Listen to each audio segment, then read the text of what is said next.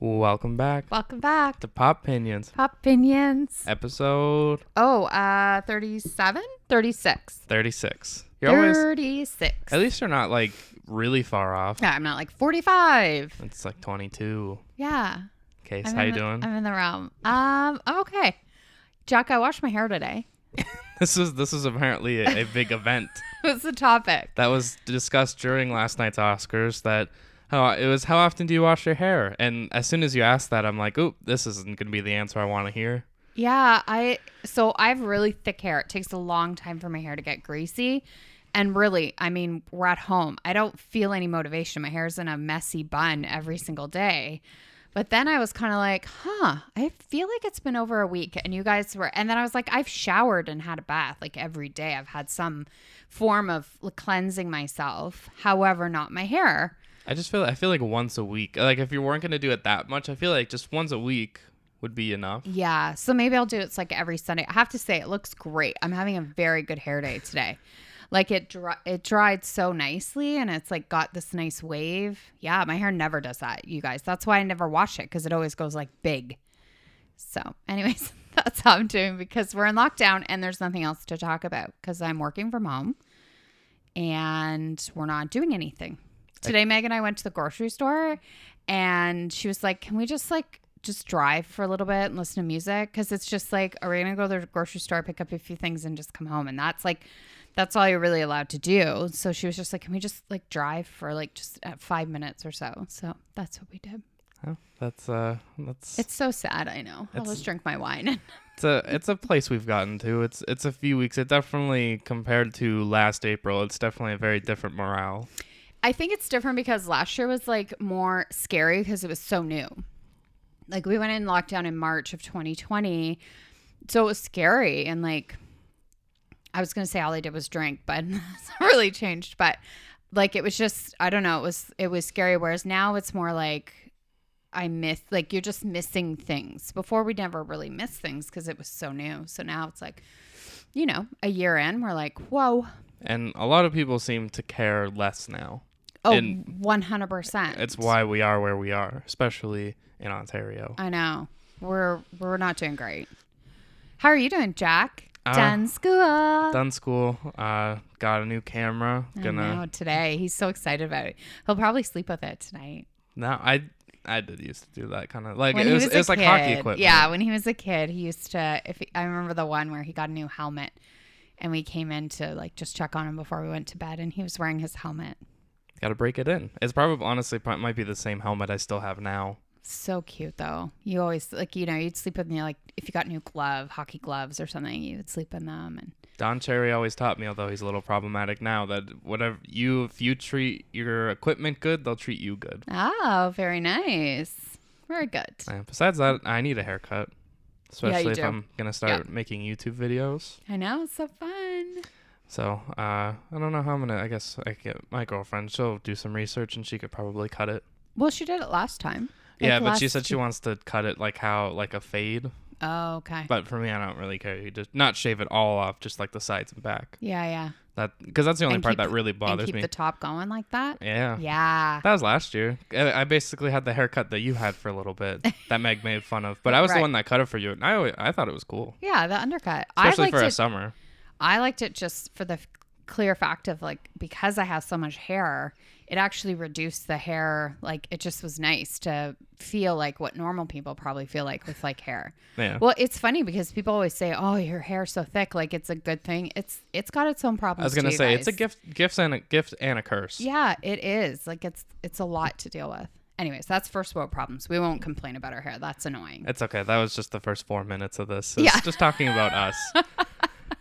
Today we're going to talk about the Oscars from last night, Yes. which recording this a little early on Monday. Yes. Get almost as close as we can to instant reaction. Yeah. I hope one day we could grow this podcast big enough where we could like go live after the Oscars. Oh my God. How fun would that be? So fun. Especially, I remember the one year that there's a few years that we were really into the Oscars. I remember the one year because we followed The Big Picture from The Ringer. I don't listen to it as much anymore. But it was the year, and I feel like I bring this up a lot, the year where they messed up Moonlight and La La Land. Yeah. They went live after, and they're like, I know we're supposed to talk about these awards, but what just happened? Yeah. So we'll talk about the Oscars, Falcon and the Winter Soldier finale, which that could probably be a 45-minute conversation based on the notes that we took. Yeah. Yeah.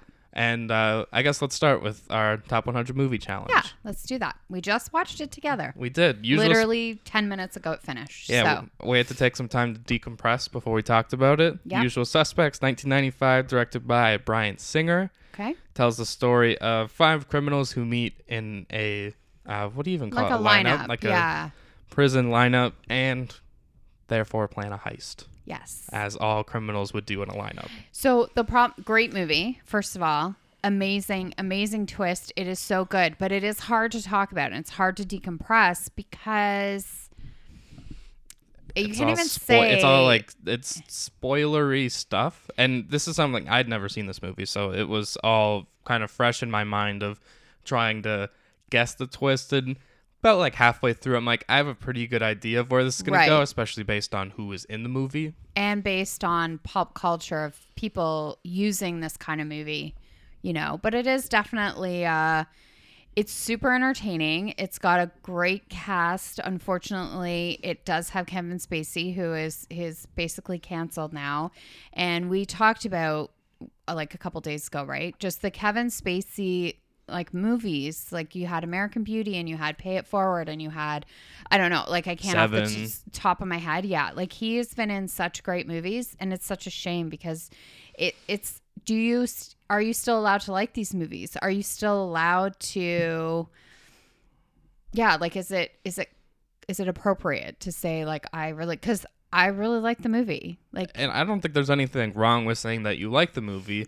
It's we don't condemn any of what he did, and that was off the screen. On the screen, he's very talented. That's kind of undeniable, especially when you go from, let's say, 95 when this movie came out, and to, I'm pretty sure Pay It Forward was like 2001. Mm-hmm. So that's like a 6-year kind of peak of amazing movies. I don't know, was 7 before that? Because they kind of fall I feel into... like 7 was like a 90. If I had to guess, I would say like 94, but I could be wrong. So then you're going a 7-year. But like 7 years of him being this top-notch actor, and he does House of Cards. And this one I found easier to watch, I think, especially because this is what the 3rd movie we've watched for this challenge with him in it. Yeah. Yeah. Because we watched... Was 7 a part of this? I don't think we've watched that yet, though. Oh, okay. So maybe just because I saw it. So we will. So we watched American Beauty. Yeah. I found that one was harder. This one I didn't find as bad because although he is the biggest name of the actors, it's not like just about him. Yeah, like it's about the entire group. And I think we should... So Kevin Spacey, Benicio del Toro, Stephen Baldwin, Kevin Pollak, who was my favorite part of the movie, to be completely honest. He's funny. His character was really like witty, and Gabriel, right? Gabriel Byrne? Yeah.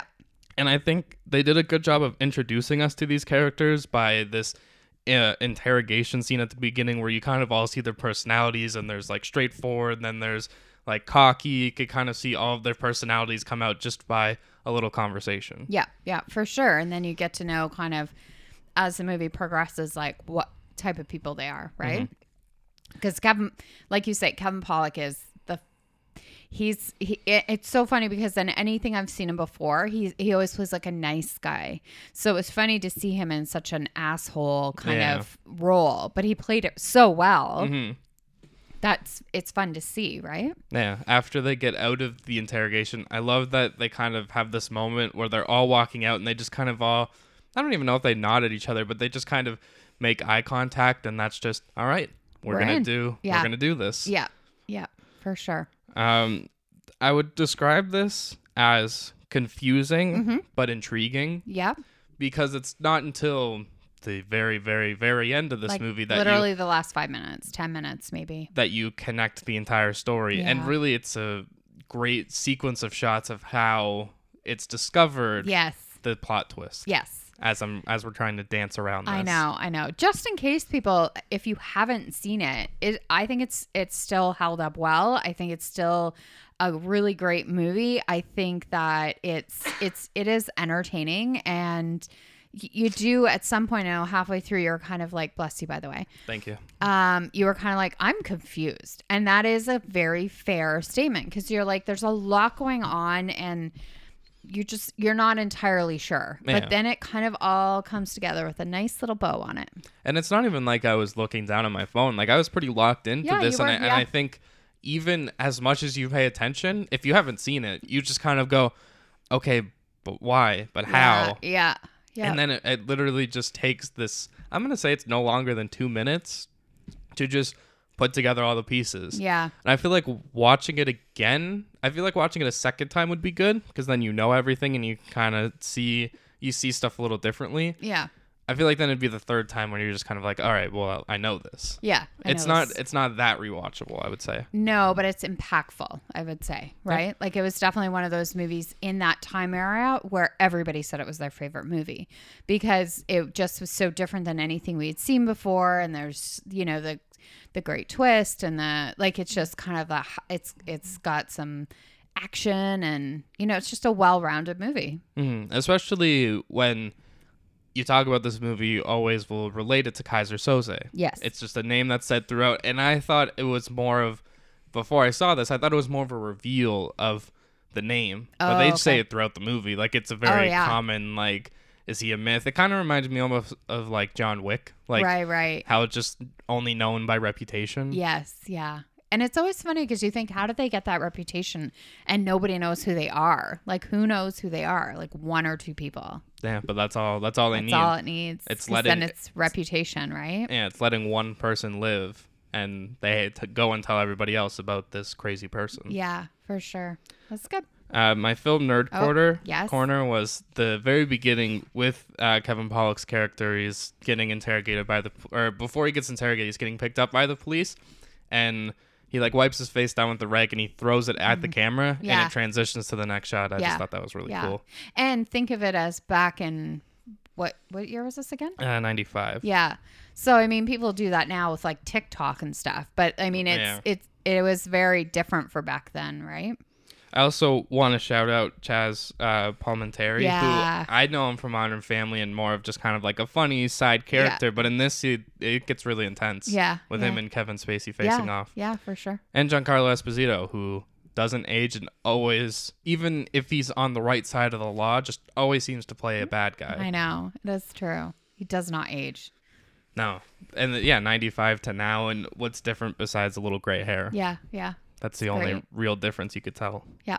All right. Sure. I was trying to think about if this was like an award winner to try to connect it. I'm pretty sure it did. So it won. Well, Kevin Spacey won, and it also won for writing, like screenplay. Okay. But he won he won like Golden Globe. But I don't know. He won a lot for Kevin Spacey supporting. I was gonna say I wonder if he would be because there's not really a star. Yeah, there's not really a leading. Main. Yeah, I would say they're all supporting, and yeah, that's what he won. So he did win an Oscar for that.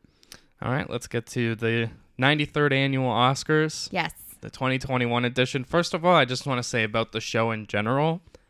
I think I enjoyed how different it looked. Yeah. I think, obviously, because they showed at one point Bryan Cranston in the theater where they usually do it, I think if it was going to be different for this year, and obviously they talked about health and safety protocols, it was kind of filmed like it was a movie. It wasn't just like a straight, narrow shot at the stage.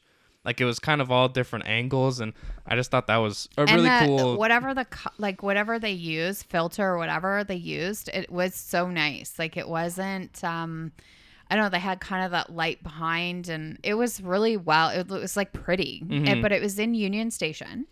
And it starts off with like Regina King grabs an Oscar and just starts walking in, and she just walks through the entire station. There are some people on the sides like that I guess are there, but it's just her walking. And then she walks into where the awards are, and it's just a whole bunch of tables. Everybody's pretty social distance. There were still quite a few people there, but they said like there was testing. And I also liked how when Regina King, it was kind of like she was like the MC, but you didn't want to give her title as host. Yeah. And I'm sure she didn't really care about that either. No.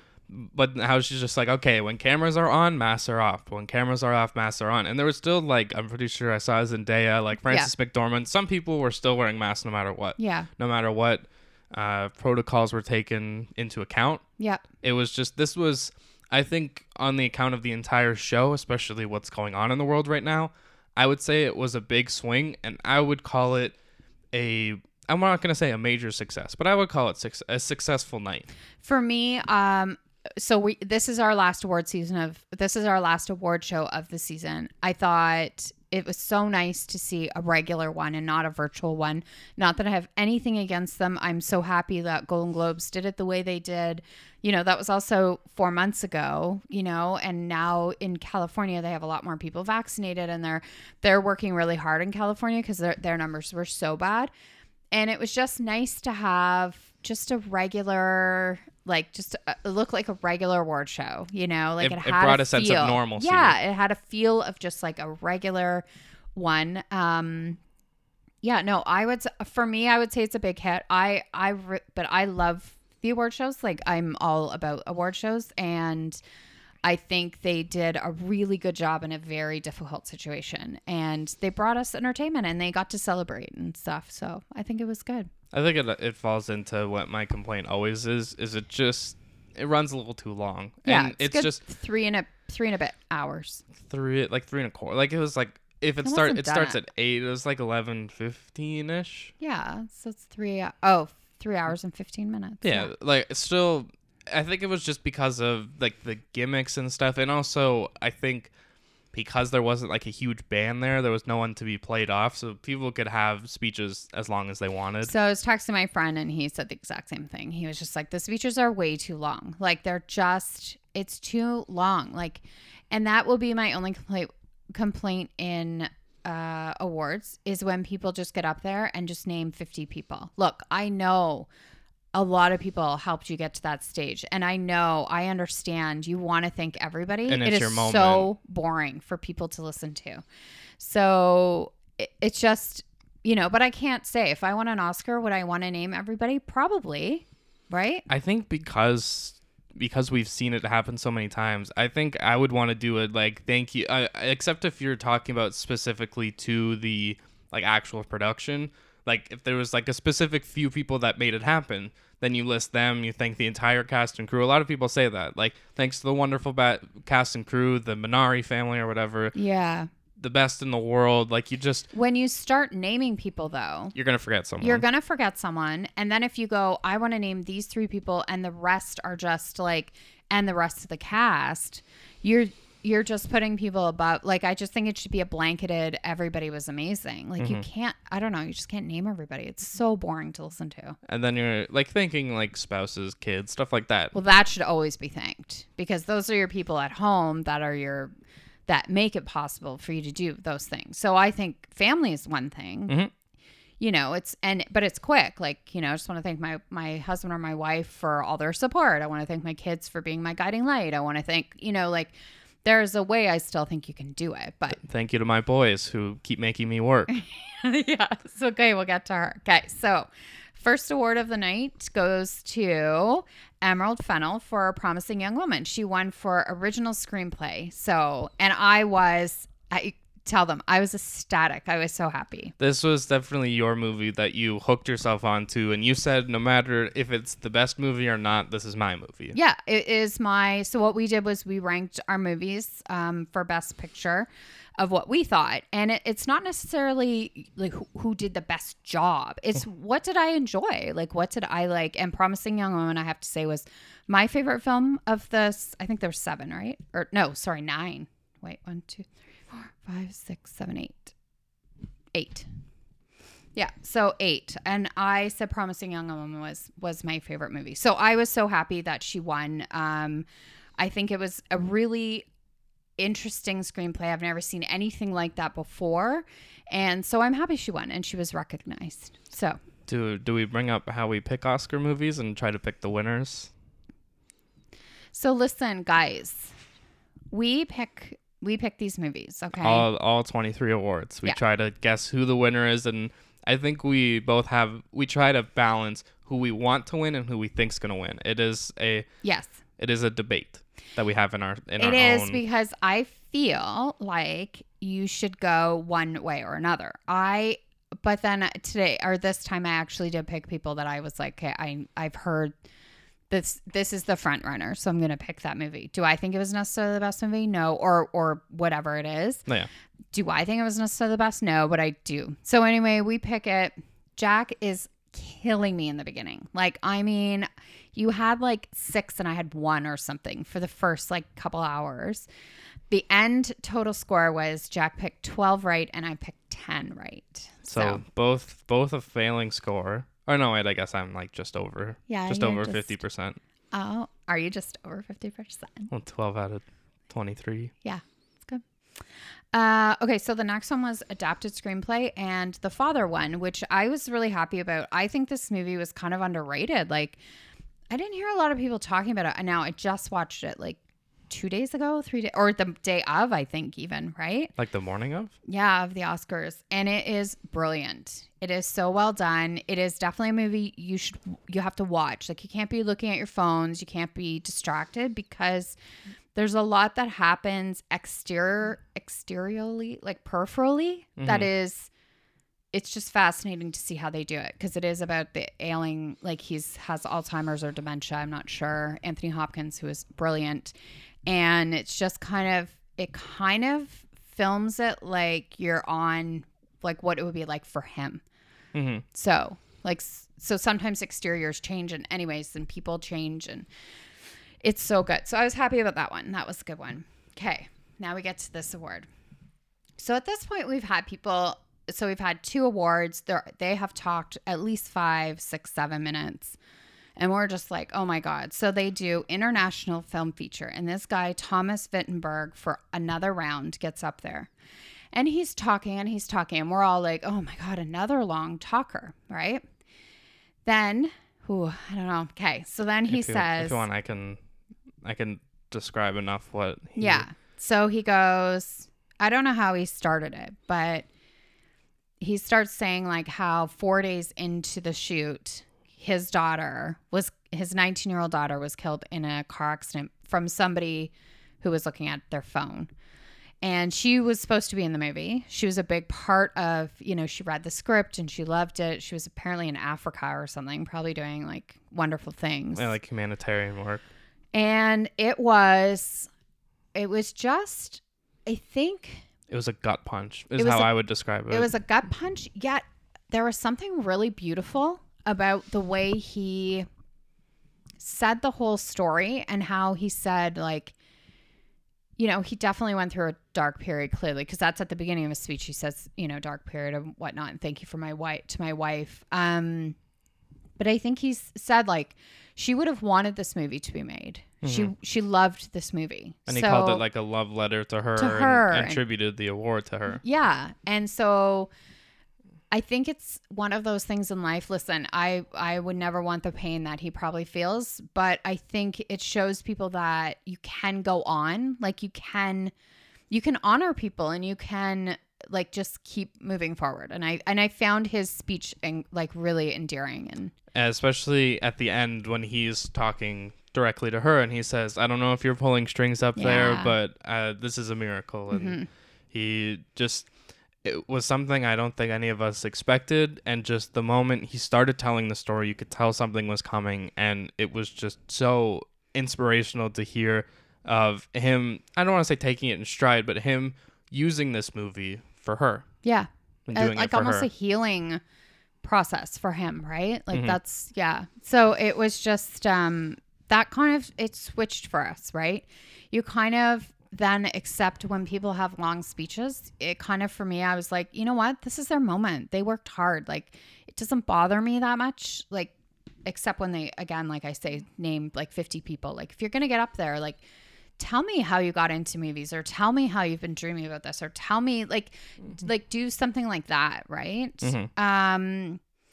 So next one was supporting actor and Daniel Kaluuya wins, and his speech was great. It was fine. Oh, come on. You can't talk about this and not mention how he talks about his parents having sex, and they cut to his mom, who's watching it from, I think, the British Film Institute. Yeah, with his sister. Yeah, they're sitting next to each other, and you could just see that if she was sitting with him, she probably would have slapped him upside the head. Yeah. Because he mentions that his speech is very like, I don't know what it was about him, but he just kept like repeating words. He's like, man. Yeah. Like, and it was such an overwhelming experience for him, you could see. But he had that Oscar scene in Judas and the Black Messiah. He did. He had it. He had that moment, and this was one of those where it reminded me of Green Book in the sense of how do you split up Viggo Mortensen and Mahershala Ali? How do you split up Daniel Kaluuya? And he mentions Lakeith Stanfield. He says the gift that is, and he is one of, I would honestly still want to say, one of the most underrated actors. Yeah. You feel And he is top notch in anything that he does. like Daniel, you're saying? No, Lakeith. Oh, I completely agree. I chose him. I wanted him to win. I think not between even the two. I mean, I picked him in the whole category. I just thought his performance was just off the charts, like incredible. So, and I just was really, I gravitated more towards his character. I still think Daniel did a great job. I'm not saying he didn't, but I liked the other guy a little bit better. So makeup and hairstyling, Ma Rainey's Black Bottom. They also won costume design. And then we get to Best Director, which they just threw that in. Like, we were all of a sudden like, they're doing Best Director? Yeah, this definitely, in terms of pacing of like the big awards, was not, I would say, not at their best. It was just a lot of confusing, and this was what it says there, the seventh award. Yes. To me, it feels a little early, especially because we go through, and I don't want to say low because all these people are Oscar winners, but in terms of the big awards almost knocked over my mic. The big awards is what we're there for. And having one at 7 and then having a gap in the middle where us who love the Oscars are kind of saying, I kind of need a big award. Like, I just feel like I'm getting these, like... I also don't like, though, when they do all the big awards at the end. Like, I do like them a little more sprinkled in, is the way I would like them. I don't want to see... like the top 5 at the very end, because then it's like I might as well just watch the end. But I would never do that because everybody deserves whatever to be seen. But their moment. So Chloe, Zhao. I was saying Zhao, but I was saying Zhao too. I told you to say Zhao. Okay, so Zhao. It's Chloe Zhao. Now I'm gonna say it like the other way. So she won for Nomadland. This speech was perfection. Okay, she gets up there and she asks. Just as a little side note, she was Spike Lee's protege. Did you know that? I did not know that. Yeah. That makes a lot of sense. So this is like her second or third movie or something. And Spike Lee, I can't remember now what they said, so I'm not even going to say it because I don't want to get it wrong. But she is Spike Lee's protege, which I was like, that's pretty cool. And then they also, before they announced the winner, they asked all the directors if you could explain what directing was in 20 seconds. I thought this was so incredible because they all had different answers. Like, they were all completely different, yet you understood all of them. Like, they all made sense. Yeah, they all in their own way, and it was just from their point of view. Yeah. And you got it from so many different people, from like Thomas Vinterberg to Chloe Zhao. Like, it was just such a unique of what their perspective is of directing. Yeah. And I just really, I really loved all of them. Yeah. Like, and not a lot of it was like specifically about making the movies. No, it was more of a feeling and of I don't know. Atmosphere. Yeah. Like, there was just so many different elements that we wouldn't see unless you're on the set. So she gets up there, Chloe, okay? First of all, she looks incredible. She's got her hair French braided that looks like she did it herself. She's wearing a dress with running shoes. I'm into all of this. Like, she has no makeup on. I'm like, I love this girl. Clearly brilliant. So she gets up there and she basically just thanks her Nomad family. Like, I just want to thank Nomadland family. I want to thank all of you. Then she says... she has a thing from her dad and her used to memorize poems. And so she repeats what her poem was with her dad. And then she starts talking about how, like, people are born good. Like, we are born good. And that she wants us to have more faith and courage to hold on to the goodness we have in ourselves and within other people. Anyways, I'm paraphrasing completely. You should go listen to it if you're interested, because her speech is exactly what I would love to see everybody do. Like, you gave me a little antidote. Okay, so thank you, obviously, to all the people that worked on your movie, which she can't name everybody. So just thank you to everybody. Gave me a little antidote and gave me some kind of... anecdote. Oh, sorry. I'm so good with words. Anyways, yeah, it was brilliant. I loved her speech. Mm-hmm. It was probably one of my favorites of the night. Like, just for what I want to see in a speech. Yeah, there weren't too many speeches I would argue against that. Yeah. Then we moved into sound, which was Sound of Metal. Sound of Metal, kind of really on the nose. I kind of Right. I liked how, like, I know before it was 24 awards and it was cut down to 23 this year because they just combined sound editing and sound mixing, which I guess in some years it's good that there was different, but in reality, how many people really know or care about the difference? Yeah. Yeah. Not many. I didn't know that, but that's so we had a live action short film, which Two Distant Strangers won, which they were the guys that were dressed the same with the gold. Black black and gold. So yeah, Trayvon Free was a writer for Any Given Wednesday, which was Bill Simmons' show on HBO. He also wrote for, and I'm pretty sure it was Samantha Bee, Full Frontal. And he was going through the list of people that he was naming, and I didn't hear it at the time, but there's someone that works for The Ringer that was a part of the production in some way, Van Lathan. He worked for TMZ, I'm pretty sure.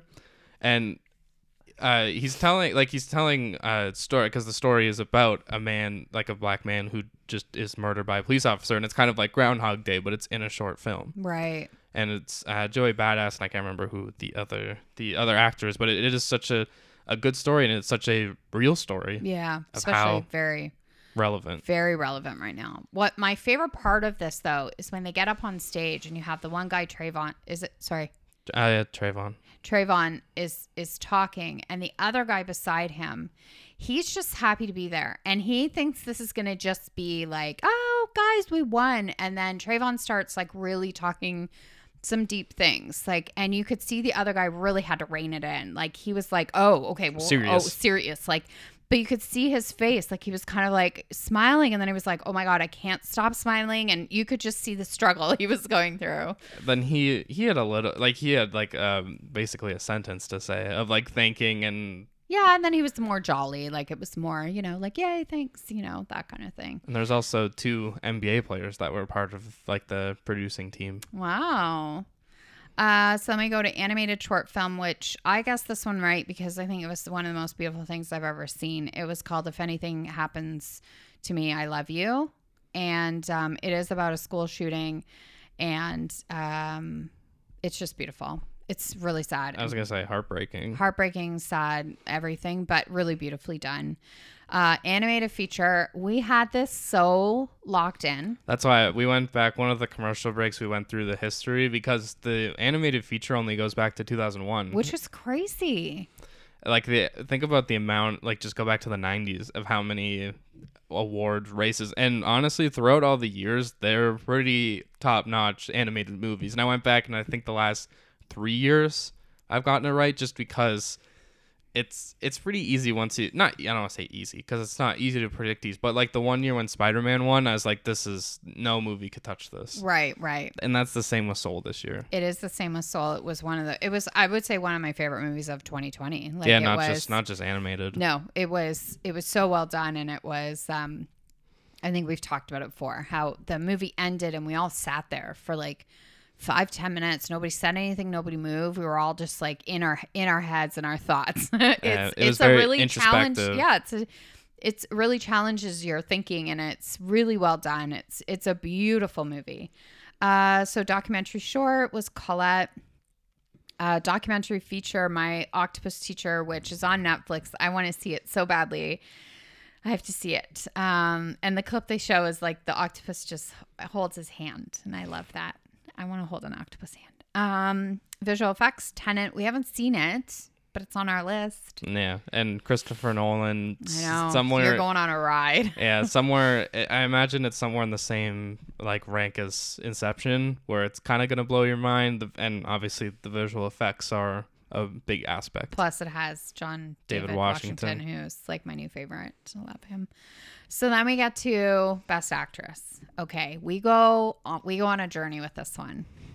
So it's Yoon Jun-un, right? Yoon? Yes, I think Yoon Jun-un. So she wins for Minari. She plays the grandma in Minari, who is incredible in this movie. Okay. I think you just said Best Actress. Supporting. Sorry, supporting. So Brad Pitt gives her the award. And she loses her mind over him. Like, she's just like, where were you when we were filming? And she's like having a conversation with him. Like, she just wanted to talk to him. She didn't want to give a speech. no. She's And like, then it's Brad she Pitt. kind of goes on this whole rant about watching TV with the Oscars. I don't even know. And then she starts saying it's hard that we're comparing like Glenn Close and me. And she's like, I think we all did great. It's like, it's hard to compare. I just think I was luckier tonight. And everybody just dies laughing. Like, she's just like, I don't know. I just think I'm just luckier than you tonight.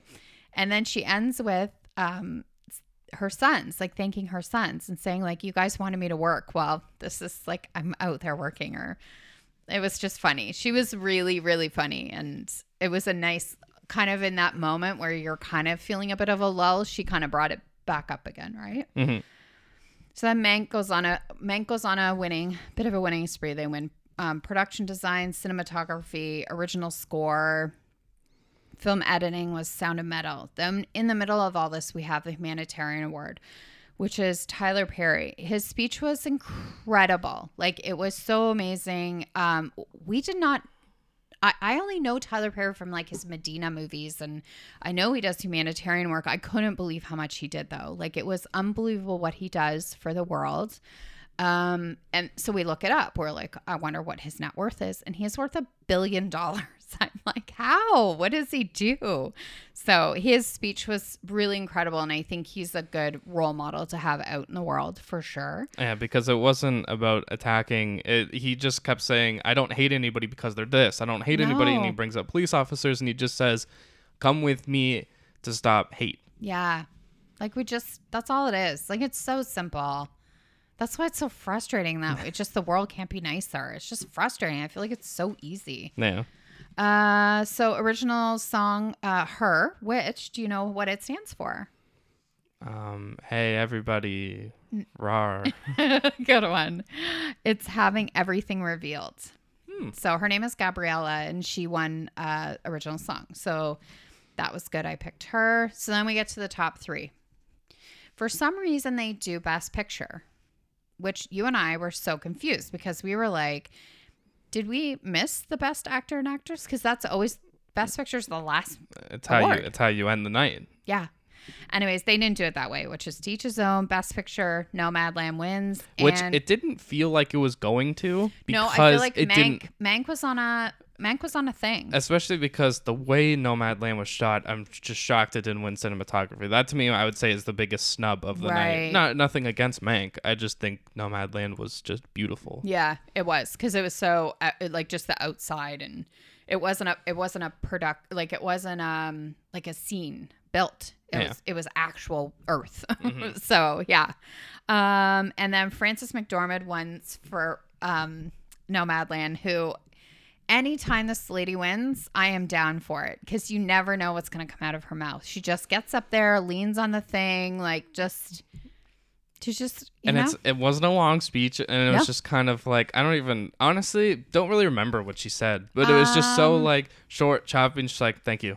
And just walks off. I think it was like this weird thing where she did not, sorry, I shouldn't say weird, and it's not in a bad way at all, because I love her. She says it more like something like we're swords, and then first she says we should have a karaoke band. Oh yeah, because Carey Leslie Mulligan Odom Jr. Leslie Odom Jr. and then Carey Mulligan is married to the Mumford and Sons guy, like Marcus Mumford, the main guy. So she's like, we should have a karaoke band, I guess within the space. Yeah. And then she kind of goes on this, like, she reads like, it's almost like it sounds like it could be a poem. And then she's like, we're swords. And she says something like, yeah, I don't even know what she says, but her last line is, but I love to work, or I love my work, or whatever. And then we end with Best Actor, which, reading today, people are very angry that Chadwick didn't win. And I have a hard time with this, because I don't think there should be a preconceived, because he has passed away, he deserves it. Like, I don't think that's the way awards should be given. No. And if they feel that Anthony Hopkins was the deserved winner, who he was incredible. I've seen both of their I saw all of the performances. I do think Anthony Hopkins delivered more of a well-rounded, I would say. I'm not saying Chadwick wasn't fantastic. I actually told you I liked him in The Five Bloods better. I thought his performance in that was a little bit better. I don't think we should ever hate on somebody because they won an award. No. Like you shouldn't be saying out in the media Chadwick should have won. Like, yeah, I understand if that's what you believe, but it's like you're making this 82-year-old man feel like shit. So he released something today saying from it, like he was like, hi, like I was sleeping or whatever. I'm 82 years old living in Wales, whatever. And then he does go into Chadwick. Like he kind of just says like, he mentions him of just what a brilliant job he did. Because I think he was like, probably like, oh crap. Like people are going to think that I don't care about this or. Yeah. Like he just, well, there was so much hate. So I think he wanted to kind of address it. Like, he was brilliant in that movie, and I'm sorry he didn't win. Like, I don't have any. He doesn't have any control over it. I was going to say that's the number one thing is he's not picking, which was also the weird because I for this award picked Riz Ahmed because God, he was so good. Yeah, especially because it won the award it deserved, which was sound, and I just think he did a good job of like having to learn from his experiences and having to be a drummer that can't hear. Like it was just so fascinating. Chadwick was amazing. He is always going to be with us. Like it's not. Like watching him because we were watching Civil War, like seeing him again. It's not obviously I'm sad because I miss him, but I love that we have pieces of him. Yeah, still. He's never going to be gone. Like you can go and turn on 42. You can watch Draft Day. Like there's so much. I know I just picked 2 sports movies, but you could pick so much that he's in and a part of that he'll just kind of always be with us. Yeah, he's left his art behind. He's left his mark on Hollywood. And thank goodness for that because he was great. So really quickly, best dress of the night for me. So I think Carey Mulligan looked beautiful. She had a gold Valentino dress. I think Vanessa Kirby was looked so beautiful. She's wearing a Gucci pale pink. I thought she looked so beautiful. But definitely the winner of the night is Zendaya. She was in a Valentino gown that was yellow. That woman is so stunningly beautiful and I just love her style. I love what she picks to put on her body is always like top notch, brilliant. So I'm surprised her in the John David Washington movie. I'm surprised that wasn't any. Me too. That one was. It was a great movie. It was very intriguing and very different than anything that's really been out there before. And I think it really showed her acting chops. You know, so she's really making a good mark for herself. She's going to be around. And she's gotten to expand from a Disney star to, I mean, she's still in Spider-Man, but she also is growing into her own woman. Yeah. And I think that she's making really smart choices in her career. And I think she's shown that it can be done, that you don't have to be a hot mess, you know, like you can do it in a very respectable transition over. If everyone else can't, like I know people had a hard time with Malcolm and Marie and she was like, I'm 25, like I'm a woman. like everybody get over it. You can't get upset with me that I'm growing up. Yeah, exactly. She's just like, okay, everybody, whatever. I'm gonna say my one complaint of this, and it's funny enough that Steven Soderbergh was a co-producer of this. I love how it was filmed. I have no problem with that. It was the end, because going into the award show, the people that put the show together, I assume they know who wins, right? Like, that has to be part of it. Not the people that put on the show. There's 3 people that know who win. There's 3 people that count it or whatever, and they have it. So, like, Steven Soderbergh wouldn't have known who won. Or the directors. Like, no one like that knows. And then I think it comes back to having a traditional show where if you just put Best Picture last, our last award of the night wouldn't have just been Joaquin Phoenix accepting it. For Anthony Hopkins. It was such an awkward way to end the show. Yeah. No, I fully agree. And I think when you end on Best Picture, usually the stage is full of people. Yeah. And it's just good night, everybody. And it's kind of, yeah, like I do. It's an easy way to end it of just like Joaquin Phoenix, all right, bye. And then it's just Questlove. Thank you for coming. Like, even you could tell it was an awkward way to end the night. Yeah, no, I agree with that. I don't know why they did that. Curious to know if they, when they listen to this podcast, they could let us know. For sure. Okay. All right, let's get into Falcon and the Winter Soldier, episode 6, the finale. Apparently it says season finale. There is a Captain America 4 in the works with Anthony Mackie. this was a major episode. I probably should have said spoiler alert before saying Captain America 4 with Anthony Mackie, but I feel like it's easy to say off the top that the show ends and begins and ends with Sam becoming Captain America and this new show, Captain America and the Winter Soldier. That's my only gripe, is that he is not the Winter Soldier anymore. No, he is fully retired that at this point. Yeah, it should be the White Wolf. Like, I don't know why because at the end they change it to Captain America and Winter Soldier, and that was my only gripe with it. Unless maybe, and this is what my girlfriend said, that maybe if they do a season 2, it's Bucky fully becoming the White Wolf. And maybe, you know what? That'll be the focus. Yeah, I honestly think if they don't do a season 2, I think Bucky could be a part of the show that's going to be like in Wakanda. Oh, okay. So then he becomes the White Wolf. It has to happen at some point, because calling him the Winter Soldier, it's just not who he is anymore. No, he's made amends. My first thought was it felt like a 6-hour Marvel movie in the sense of like how the story was told. And I wish they had gone a little bit differently because it was a TV show, but overall, obviously 6 episodes and it was great. It was one of my favorite things that I've watched in a really long time. It really, the week to week is challenging, like I think, I have a friend who waits till the last episode, so then watches everything on like that Friday or Thursday, Friday, and then watches the like finale or whatever. Interesting. I know. I'm kind of down for that, but then it kind of gives you a week to process, and I rewatch it, and it has its appeals too. Have some theories. I just think because pretty much all the shows we have now are on demand and you just binge watch them. I think because we go back to even The Mandalorian, WandaVision, like it's just nice to have something week to week. And it's the water cooler talk, right? Yeah. I like it. We never really have anymore. No, but still. So this episode opens, and I'm going to say I think I cried, or at least teared up twice in this episode. The first time I watched it. Twice? Oh my God, I think I cried through the entire thing. And it's them setting up this plan, because we're heading right into the action. And oh yeah, there's no we're not easing into anything. No, we build in, and it's Sharon, who we get a nice callback to Captain America and the Winter Soldier. She's wearing the like kind of mask thing that Natasha's wearing, then talks to Bucky, and you can just hear Sam. They're talking about this plan, and it's happening now. We're picking up from the GRC vote, and the Flag Smashers are kind of taking over the building. And for the first time, we get to see Sam in the new suit, very comics accurate. Yes. And it was incredible. Well, I like the way it was done too, because he threw the shield through the window. He flew in, and then when he stood up, you saw it. Like the way they did it was brilliant, because it's like the big reveal as opposed to just him getting off an elevator and you're like, oh, there he is. Like It was dramatic, right? Yeah. And that's the way it should be. It should be a thing. Yeah, and he's still, I guess, in this moment, I guess he's still the Falcon. Someone says, "Who are you?" And he goes, "I'm Captain America." And I love that they keep bringing this joke back of like, I thought he was on the moon. Yeah.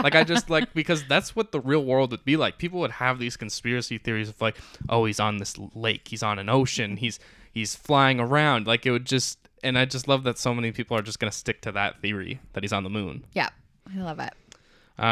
So he has the new suit, vibranium from the Wakandans. Mm-hmm. It's nice. It's got a lot of like white detail in it. Yes. Also, the smallest detail of him having 2 wings instead of Steve's 3. It's also, the suit is not a copy, but it's very similar to Steve's suit in the Winter Soldier. Yes. And the 2 wings are supposed to represent and I still forget it. It's an Air Force, not rotation, formation. Okay. That is supposed to honor fallen soldiers. Nice. And I'm still putting it out there that I don't think Steve is actually dead. Right. I think he's gone into hiding, similar to like Odin and Thor Ragnarok. I think he's still out there somewhere, but he's just going to peacefully live out his days. Right. Yes. All right. So Carly has a phone call with Bucky. Yes. And really, clearly Carly doesn't know anything, because she says to Bucky, "Have you fought for anything bigger than yourself?" Right. And I think a big part of this Carly arc is that she's gone fully insane at this point. Fully.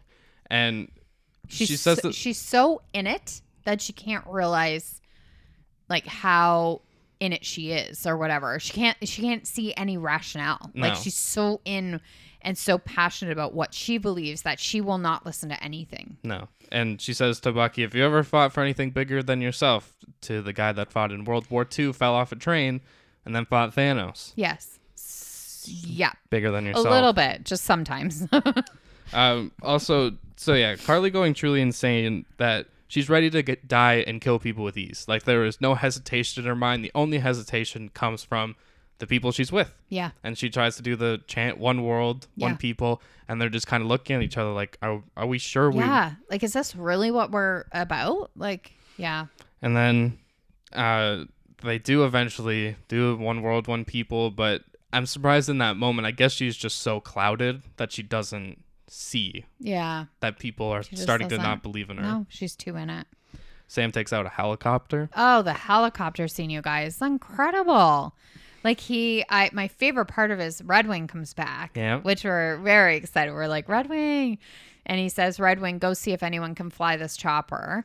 And so there is a woman in there that can. So he's got it, he texts her or whatever and says, like, put on your earphones. And then they have this whole thing, like, in 5 seconds, get ready. Mm-hmm. So it takes out the guy who's been shooting at him the whole time. And he's, like, dodging it. And it's also lot. When they first get into the helicopter, he's like, all right, I'm taking them now. Yeah. And you're like, wait, does no one else hear that? He's talking into his wrist, you guys. No, or it was on his phone or something. But still, he's talking into like a separate device when he's wearing like a helicopter headset with a microphone. Yeah.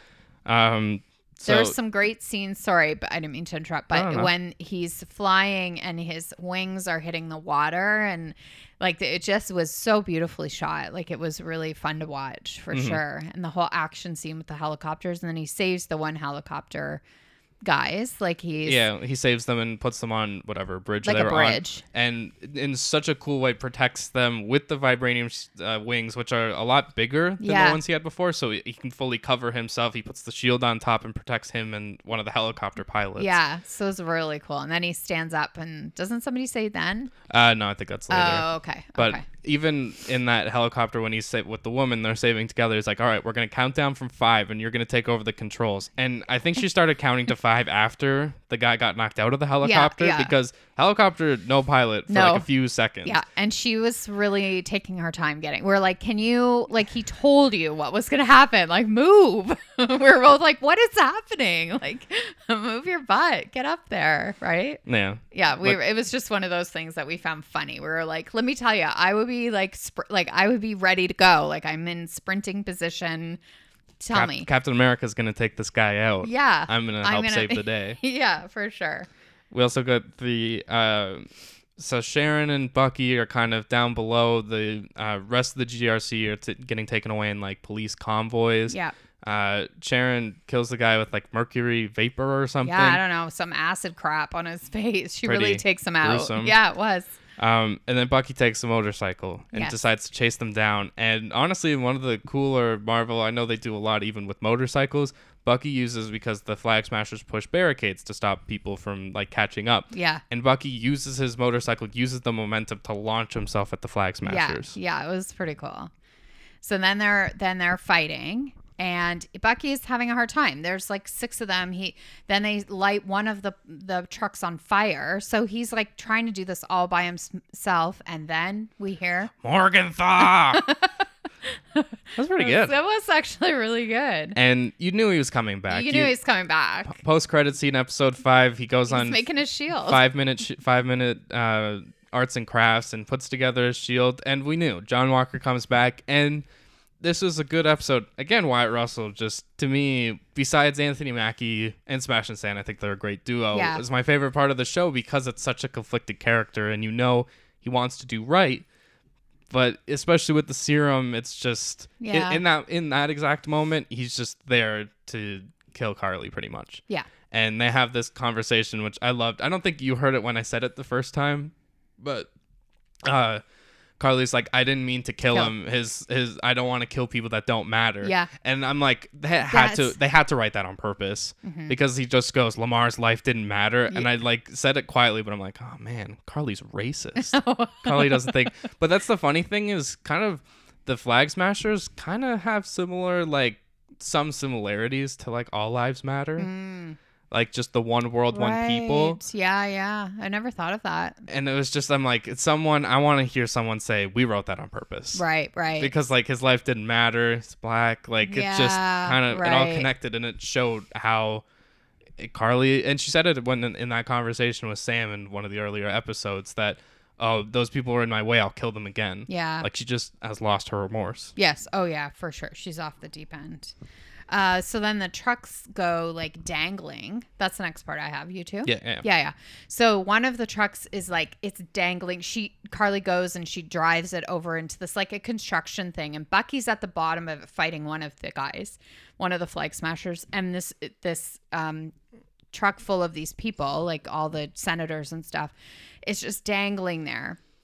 And all of a sudden, John Walker's like got it. Like I was gonna say, throws, because he has his moment of, am I going to revenge or avenge? Yes. And he decides saving the people. He throws his shield, which is his aluminum, whatever, basically paper shield, paper mache to super soldiers. And so he's holding it, but he's fighting off all the Flag Smashers that are coming after him too. So he's trying to hold this truck, this armored truck.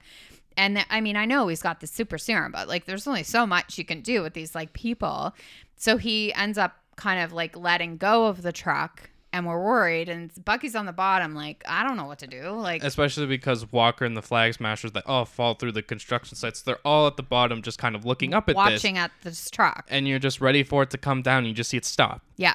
And in a moment, you're just kind of like, it has to be who I think it is. It has to be. And it had to be Sam. It had to be, because I'm like, where is he? He's already saved the helicopter. Like, get over here now. Like, that's where you're needed. So you see him using his power. He doesn't have super serum, guys. That's what he doesn't have it. I wrote it down that Sam is more than the serum. Obviously, he has wings to help him, but he, in that moment before he gets Red Wing, and I guess Red Wing 2, like there's two of them. Right, there is, yeah. Before he uses them to fully push it up, it's just him. Yeah. Like, obviously flying, but it's just his strength. Yeah, he's using that, the jets or whatever. Not jets, but whatever that. Yeah, whatever helps him fly. He's using that. But then he pushes it up, and it's just a moment where even John Walker looks to him and just kind of goes, I guess that should be Captain America. Yes. Yeah. So he gets them to safety. And then... Sorry, that's the moment where someone goes, that's the Black Falcon. And they go, no, that's Captain America. Yeah. It was such a powerful line, because so many people will call him Black Falcon, and that's how everyone would see him. But in that moment, especially in that little interaction, it's just someone going, no, that's not a Black Falcon. Yeah. That's Captain America. Yeah. And it's not Black Captain America. It's Captain just America. Captain America, everybody. It's his title. It. So then they all kind of disperse, and then there's like we're running scene. And they split off into two, which also, I think it was Carly throws something at Bucky and he catches it, like with his arm. And someone brought up that it looked exactly like the beginning-ish of Infinity War in the like subway station, where the like aliens throw it and Steve catches it. Okay. Very small parallel, but wow. As they're running off, they split up. And Walker goes one way, and Bucky just goes, I got it. And basically has to go babysit Walker. For sure. Yes, you do. All right. Do we say it? Yeah, I think we could say it, because it's something we've expected. This is a huge spoiler, though. So if you've listened up to now but you haven't seen the episode, definitely know that there is a huge spoiler about to happen. Because we have a face-off, and it's such a great, I didn't write this down, but it's such a great sequence of, it's like everyone's going everywhere. I was like, so-and-so shoot so-and-so, but as they're chasing each other, yeah. It's like, who's going this way, who's going that way, okay, this person's gonna run into this person. Because you see basically everybody. Yeah. And it's in this like warehouse kind of place with lots of pipes, and they're showing all scenes of like everybody's there, but nobody's together yet. So you're like, who's gonna meet up, right? Yeah, and they even bring, which I think we didn't mention, but Batroc, George St. Pierre, comes back in the beginning of the episode, but Sam has bigger and better things to do. So that's like a little fight scene, and then it's like, so they bring him back. It's Carly, it's Sam. And you assume at that point, because of how they kind of put it together, is okay, so Walker and Bucky are trying to find the other Flag Smashers. Yes. And Carly faces down with Sharon. And it's basically, as soon as she starts talking, you're like, okay, you can see where this is going. Yeah. And it's something everyone has been theorizing. My girlfriend was right from the start. So I will give her credit for that, because Sharon is the power broker. She is the power broker. And I like that Carly's the one that says it. Yeah. Although, just so she doesn't, because Sharon, in that moment, you think, okay, well, she's on Sam's side. She should either like shoot her, apprehend her, something. She just starts talking like, you should just come back to Madripoor. Like, you remind me of me. Like, we can work together. And Carly's like, you just want me because we're your muscle. Yeah. Yeah. I know. It was like, I am so conflicted because I love her character. Well, I also really like her because she's also from Ontario, and I think that's pretty cool. Emily Van Camp. So I've always loved her acting. Like, I watched The Resident that she's in. I watched The Revenge. Like, I'm a big fan of hers. So I was like, oh, I'm kind of sad that she's the bad guy, but she's such a good bad guy that I'm like, that's pretty cool. It's pretty cool. And Batroc shows up and goes, "Oh, you're the power broker." Yeah. And she just goes, "I don't like what is it? I don't like blackmail." She shoots Batroc, and Carly shoots her. Carly shoots her about the stomach, I would say, like, yeah, about there. And probably then, avoiding some major organs. Yeah. And then Sam shows up.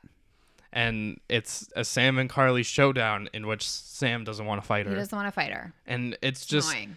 Yeah, because he believes that she could be good, and she can be saved, and she can't. And he believes it to a fault, and he does. This fight is a showdown, and she knocks him down. Get up, like she's yelling at him, back. Fight me! Like, and she's so mad, and he can't. And in the moment where Carly picks up her gun again, and Sam doesn't have his shield, he doesn't have protection. Although I think the wings probably could have protected him. Yeah.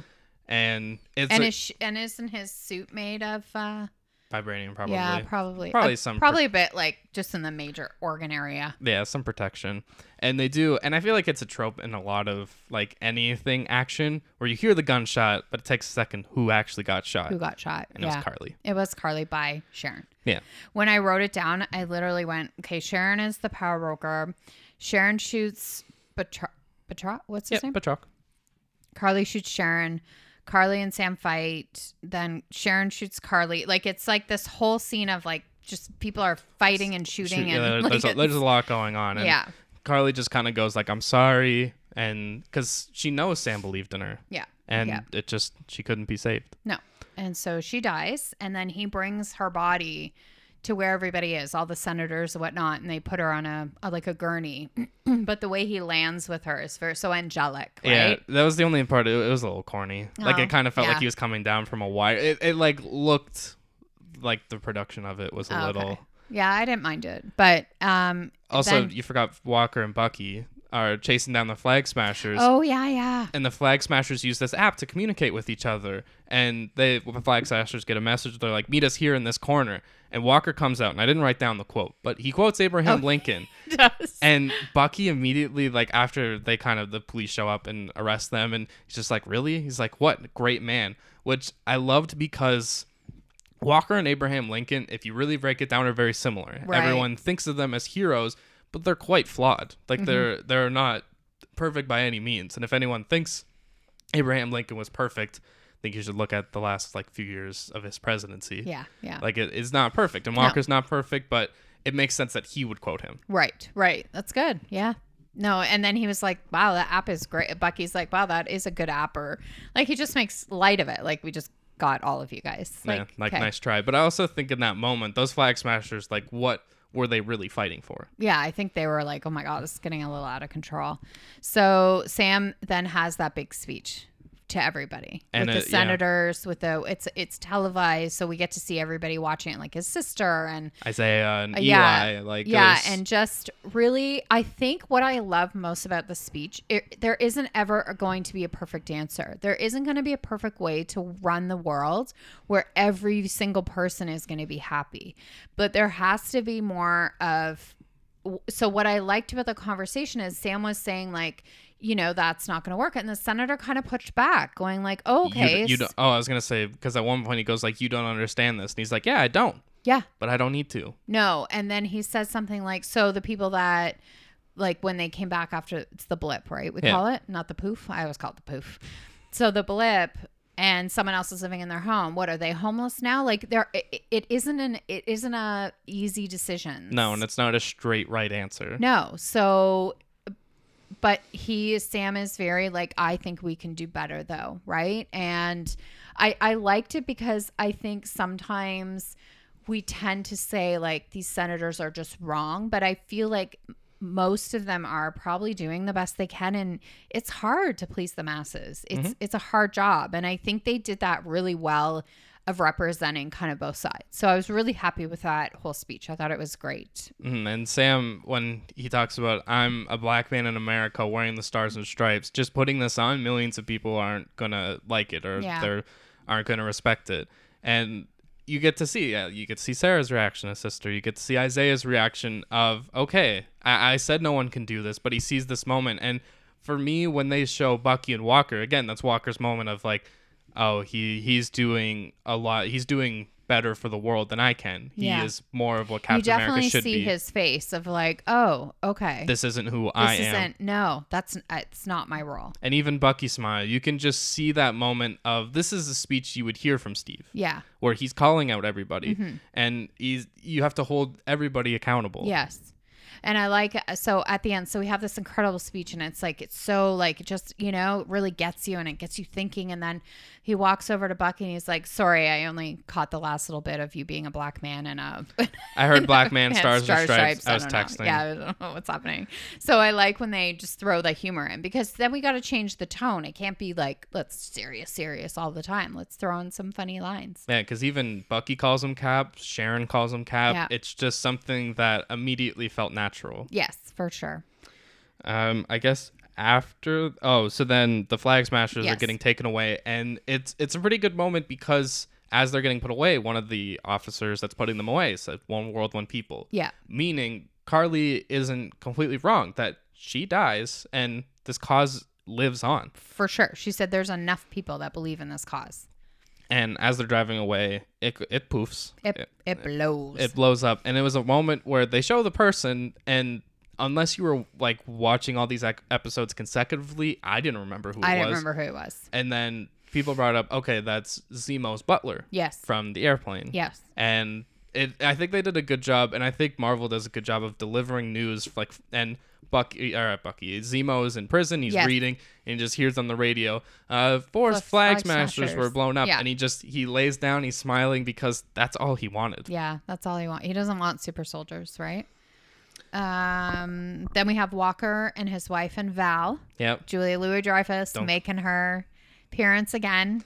And he's putting on his suit, and a few seconds before I go, it's U.S. agent. That's who it's going to be. Right. And he's like, oh, it's the same outfit, but black. Mm-hmm. And she just goes like, yeah, there's like so much going on that like, we're not going to need a Captain America. We're going to need a U.S. agent, which U.S. agent John Walker is like the comic book villain that he becomes, which I think at this point it's still ambiguous of he's not a villain, but I think there's going to be something. To me, my head would tell me it's something with his wife. Right. That would really send him off the edge, because with Lamar, that's what sent him off the edge then. Yes.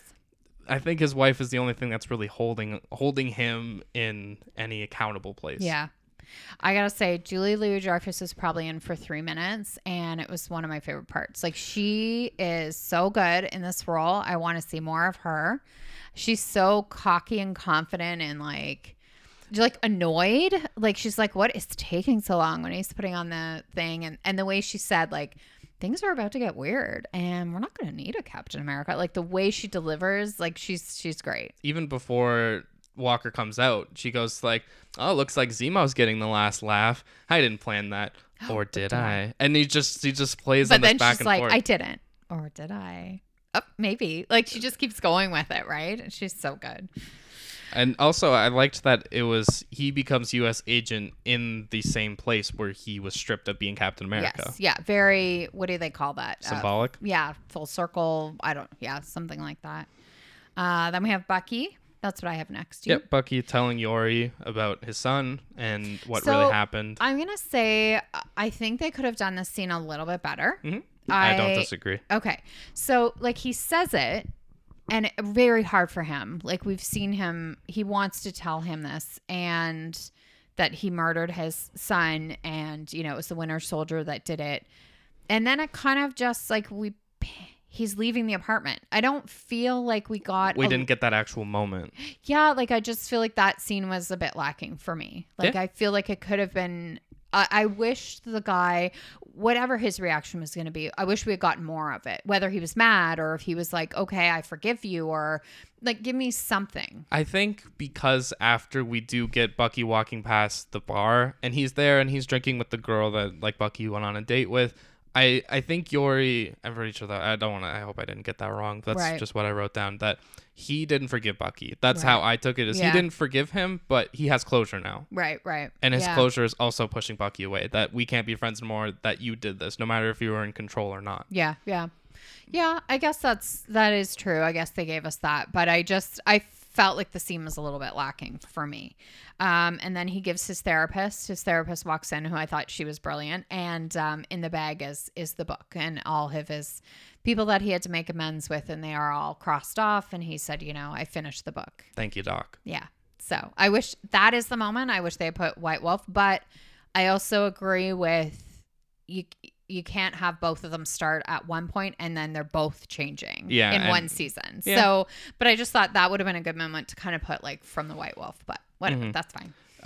Sam brings Isaiah. They have this nice little conversation in which I when we rewatched it together, you brought up, like, I love how Isaiah moves this plant, this like pretty big plant. Oh, it's like a huge like tree thing, like with ease. Like, which I thought was so, like, it was just a simple moment, but if you can tell he has super, most people wouldn't be able to move that with one hand, or even two would be like, or like he's having a conversation and it feels like he isn't lifting anything. It feels like he's moving like a glass, like he's just like, and I'm just moving this over here. So yeah. So Sam takes Isaiah and Eli, or Elijah, I don't know what we're calling him yet, to the Captain America Museum. And you're walking through it and you're kind of like thinking, okay, why would you bring him here? What? There has to be. He did something. There has to be something. And he walks into this room, and this was watching it the first time. I don't know if you didn't get teary, it'd be hard, because the actor who plays Isaiah Bradley does such a good job of, he's so overwhelmed because Sam has put together, or maybe not, he didn't put it together, but he put it in motion to have a statue of Isaiah Bradley, his story.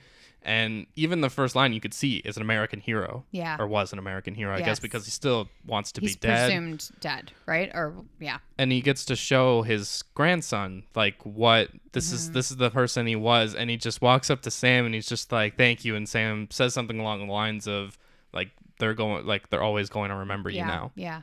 He's played by, I can't remember if it's Lumbee is his last name, but it's Carl Lumbee or Rumby, something along those lines. Sorry, I don't have it written down, and he was in the show Alias that I watched, and he was, Jennifer Garner played Sydney Bristow. They were agents together, like they were partners. So I didn't know that's who it was until I looked it up. But he's a really great actor, and he did a really good job in this. And that moment of just like, because you could see it evolves, like he shakes Sam's hand, so like, thank you, and then he hugs him because he's so overwhelmed by that moment. Yeah, and it's good. He did right by him for sure.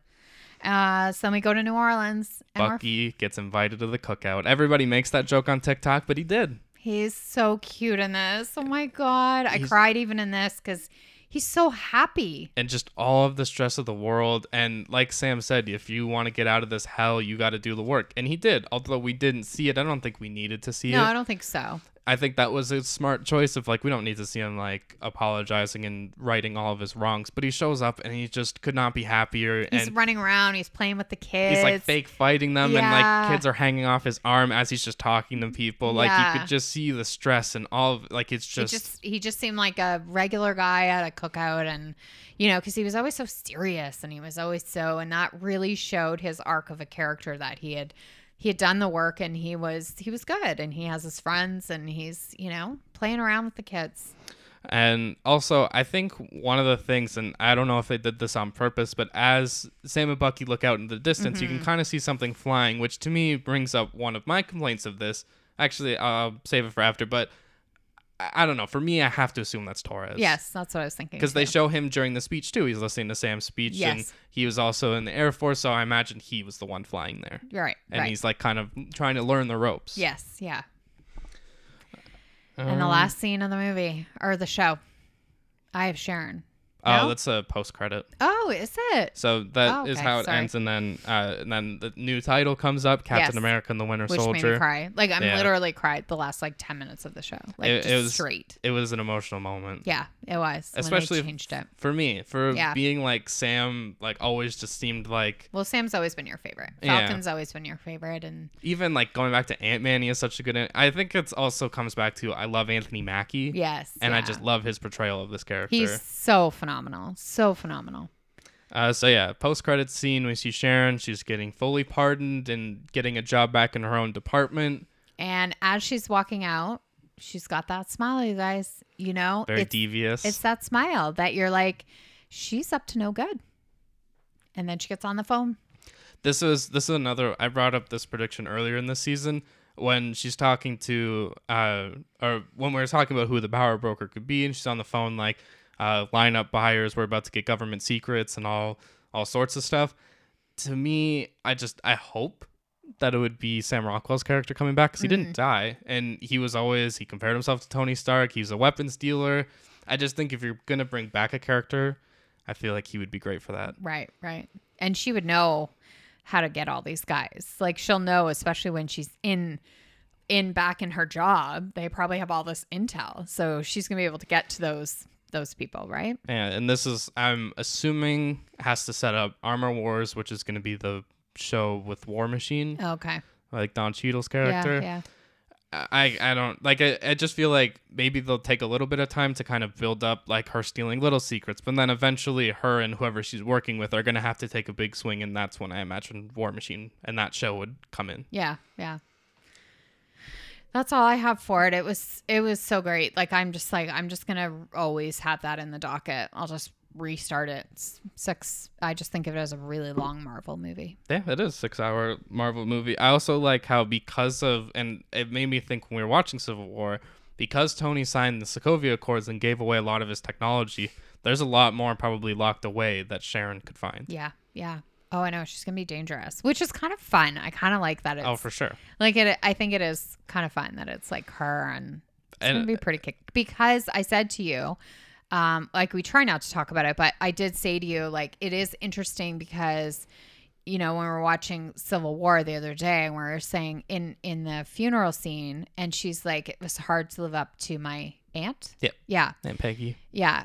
I was always in the shadow, or, you know, whatnot. So I think it's an interesting character because Aunt Peggy was so like, She was the founder of S.H.I.E.L.D. and she was just like everything perfect. yes. And I like now that we get this character that people are going to compare, but she has found her own way. Yeah.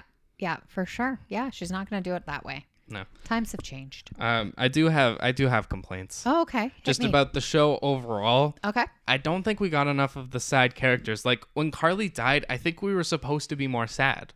Oh. Like I just feel like interesting. I didn't get to know her enough. Yeah, I agree with you in that way. Like, I definitely thought she had to be like a granddaughter of somebody that we knew. Like, I felt like she had to be somebody that we had some connection to. Like, I just didn't feel like she came out of nowhere. Yeah. But that's okay. I guess they don't always have to have a connection. But No. I just thought she was so passionate about it. Like, where did this come from? Yeah. You know?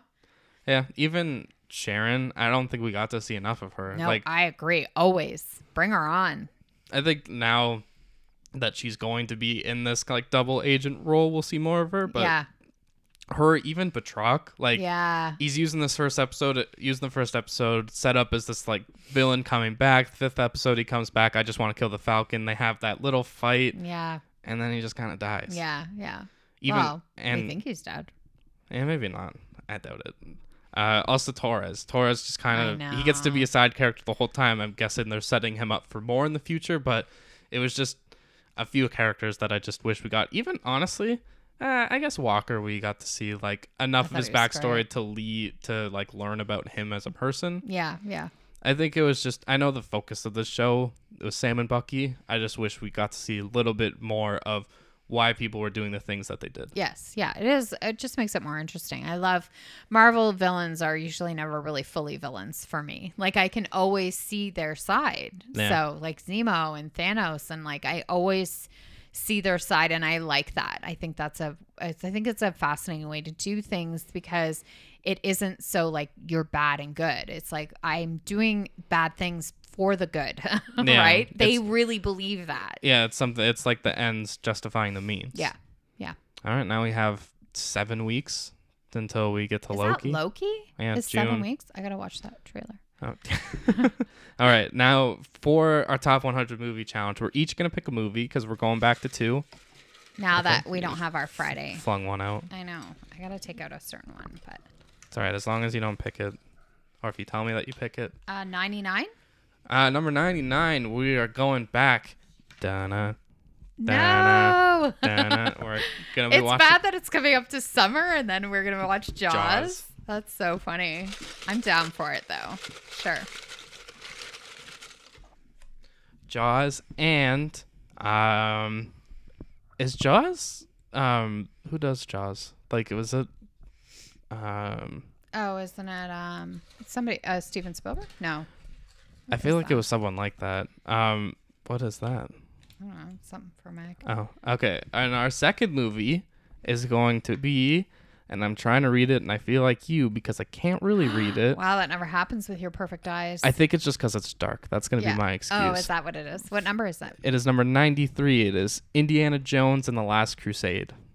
You are right. Thank you. So, Jaws, Indiana Jones, definitely 70s, 80s? 80s? Is Jaws Yeah, 80s? Oh my God, I just made a huge 80s list of all the 80s movies I want to rewatch. I'm on an 80s buzz.